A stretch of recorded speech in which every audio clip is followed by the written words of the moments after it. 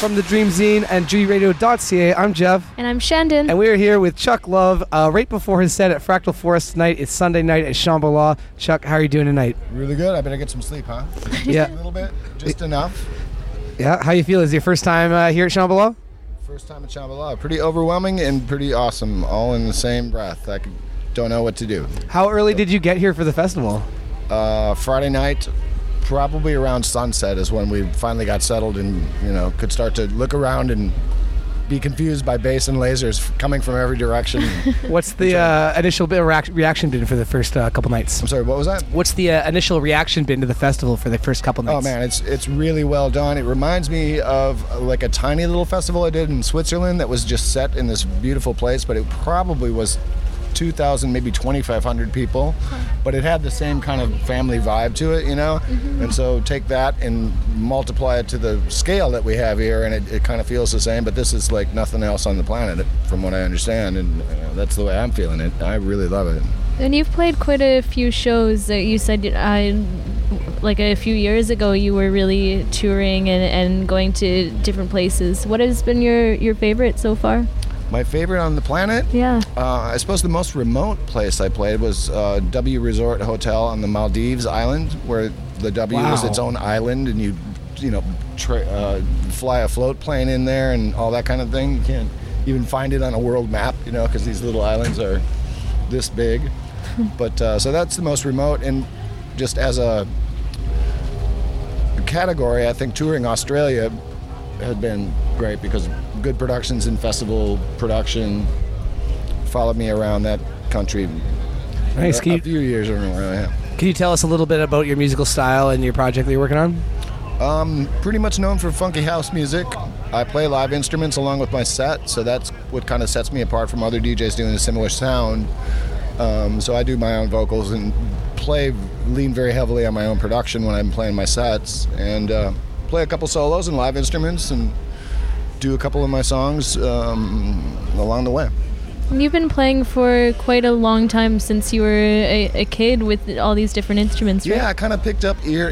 My ear was really good as a kid, and I sorted things out on the piano, and I was a trumpet player in school band and that kind of thing. And I was the dude that was kind of a problem for the band instructor, because I would play the parts that were really there but weren't written in these simple arrangements, but it's like, dude, I hear that. I hear that clearly. I'm going to play it back for you. And it's like, oh man, he just roll his eyes and Chuck's freestyling again, so I wasn't necessarily on book, You mentioned that you're from Minnesota originally? Yes. How did you get into the music scene, both locally there and then abroad from there? Got in the music scene in Minnesota just by playing rock bands and stuff. I also did some production with television and like commercials, and had a commercial studio for a long time, so I did a lot of advertising work and post-scoring and that kind of thing for film and video. A project that people either know about or have no idea what I'm talking about is I was a co-writer of the theme song of the TV show Mystery Science Theater 3000. No way. And people is that for real? People either say, "No way, is that for real?" or just crickets. And so I see we have... That's the age gap, I guess. Yeah, that's the age gap, and somewhat what were you doing in the 90s? Did you have cable, So we got a no way, is that for real from this side of the table. That's good to hear. So and crickets from on this side. Okay, right, okay, I had a both. sheltered childhood without TV. Yeah. Okay. But yeah, so that has absolutely nothing to do with what I've done subsequently, because that was, late 80s that we did that. So, Word. And then I did work on the reboot as well. So with Kickstarter funds, giant Kickstarter project, and it went off great. They had 14 new episodes, and I got involved with the reproduction of things. Got to supervise the recording of a symphony orchestra, recording my end theme for that by a Skype session in Macedonia, of all things. That was pretty cool, but... Got to see one of my arrangements actually get played by an orchestra, which was dope. Yeah, that's got to be electronic pretty music surreal. is still, like basically any song done by like an orchestral arrangement or even like a marching band is the best. Right, Like I love seeing that. Yeah, absolutely the best. Can you tell us a little bit about how you got here to Shambhala and how you ended up here? Well, somebody, I think it was Slink, that said, yeah, they're trying to get a hold of you somehow to maybe book you at Shambhala, Fractal Forest. Don't sleep on this invitation. If they want you there, man, just say yes, whatever you got to do. And so, and I'd certainly heard of it, and I wasn't going to sleep on it. So I did the follow-up contact and did whatever it took to get here. Is Shambhala something that you had heard of before Yes, on the circuit? specifically the Fractal Forest. No You know, kidding. it's like, I just heard people refer to it as, and I'd heard Slink and Sticky Buds, like their official mixes from the project, and that's kind of what my wetted my whistle on the glitch hop sound that those guys do, kind of.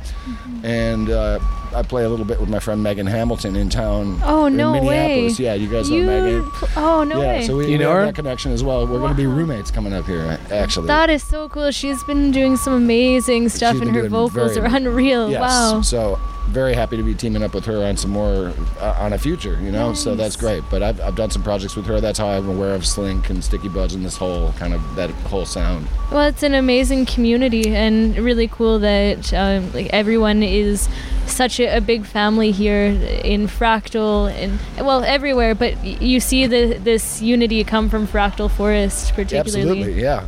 And I can tell that people really have that. Well, I mean, look at this. Yeah, you've got an amazing shirt on. t-shirt with project. Actually wearing a Fractal family t-shirt. And There's a lot of people in that. my friend Brian Farbs, who I met, he was opening for me in Toronto when I played a one-off there. We've been in touch on social media and so forth, and he sent me a couple of renderings of these caricatures, right? And I think it was myself, Slink, forget who else. But I saw like 4 of them. So I had no idea that they applied to like everybody who's ever played the Fractal Forest, and so these caricatures are all mashed up on a wonderful t-shirt, which I'm sure you'll see in the link below. Yeah. Such a sweet idea. I'll have to be able to find that. I want to take a look at even closer at that shirt. There's a lot of people in that. What's that? Yeah, I see JFB there, Slink, everyone. Find your buddies, What's the summer been like leading up to this? Oh, it's been kind of hectic. I'm moving. Like I said, I'm going to be moving in with Megan, but just working on music and trying to kind of launch my own vlog situation at youtube.com/chucklove909 is my channel, and I'm just really interested in doing music production oriented, maybe a little tutorial and some filmmaking stuff. And just when you get to do things like this, to have a story to tell about it and make some photography along the way, I'm really excited about being able to kind of be a video storyteller in that front. So I'm going to keep feeding that a weekly dose of whatever I've got. And this week's episode is going to be pretty dope, right? Yeah, it's going to be unreal. This right? has been a crazy experience so far. Absolutely. What have been some of your highlights at Sham so far? Watching the turntablist last night at Fractal was amazing. Yeah. Wow, there is so much Jazzy talent. Jeff kicked it off, and then I'm not even sure the artist names, but just the level of skills that were going on and demonstrated were amazing. And just the overall production around the festival itself and the scale of it has all been a highlight. I mean, just basically the setting in the production has been the main highlight, more so than like any individual thing that I've seen. Just the whole of it. Sort of.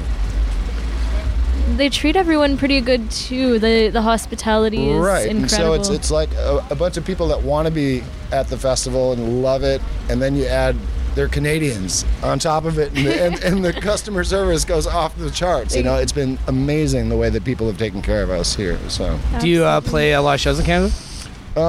Yeah, I've been kind of all over Canada except for Montreal area. Mainly west, but yes, I have over the years played quite a bit in Canada. Nice. What can we expect to see from your show tonight? From my show tonight? Well, I was thinking that I was coming in a little unprepared, but I'm sort of glad that my what's informing my set is going to be a lot more about what I've kind of experienced when I've been here, and so I'll be feeling it as it comes to my head, and so I kind of pull from a pretty rich catalog of my own music that I kind of figure out how to apply to it. I certainly want to play some live instrumentation over things, so I'll choose those tracks. But expect funky house that's got some live instrumentation over it and a couple of vocals and a few of my songs that you might recognize. How much of your set is pre-planned and how much of it is a little freestyle? Well, that's kind of what I was just saying. Yeah. I'm going to freestyle it a little more than I would have thought. I would have thought, to play an hour and be kind of tight about it, I better have like some timing cues figured out, but the first casualty of war is always the plan. So I would have got here and said, I don't feel like that sound would work at all. So I'm going to kind of leave it right up to the last minute to figure it out. Nice. Well, I mean, I feel like you'll get tons of inspiration from being here through the night. Yeah, already have. Watching everybody throw it down is very inspiring. Yeah, throw it down and just the different weird stuff that people are trying to, like they were trying to make a motorized wheelchair out of one of those little two-wheel things that you stand on. That so we'll watch this project go on and just the various little dance-offs and crazy shit that it goes on. There are so many oddities with this festival. What have been some of the strangest things you've seen? I think they do a good job with the pacing of it. There's enough quiet time in the morning to get people rested and ramped up for the new thing, and the mud has made it interesting. It's kind of cool. I would definitely like to see a mud-free Shambhala one of these days. Rainbow, this is how we're doing. Rainbow, I'll go along with that. I've got the gear for it, so nothing wrong with that. But maybe next year, hopefully the sun will stay out, and maybe they'll invite me back. That would be awesome. That would be awesome. What do you have coming up in store in the next 6 months, over the winter and next summer? Getting settled with my new roommate, Megan Hamilton. We're going to be doing some production together and continuing some Chuck Love titles. Trying to capitalize on what might be, if I show up on some radars because I've done this particular festival, this currently, maybe get some more bookings like this. I think festival production suits me more so than clubs in some cases, but I'd also like to continue to play along with my friend Mark Farina as an instrumentalist over his DJ sets. We've done a couple of things in always in Minneapolis, but we did one in San Francisco recently, and he's got some other ideas for that too. So be working on that collaboration a little bit as well. And the vlog, Love Network vlog. Where can we check that out? You can check that out at youtube.com/ChuckLove909 is my channel. Nice. And for your music, are you available on all platforms, SoundCloud, Beatport, all those fun things?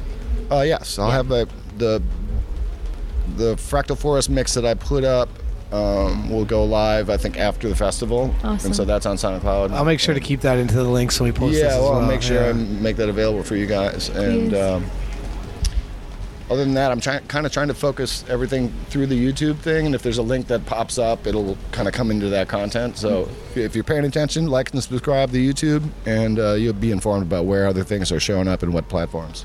Awesome. Cool. That's good.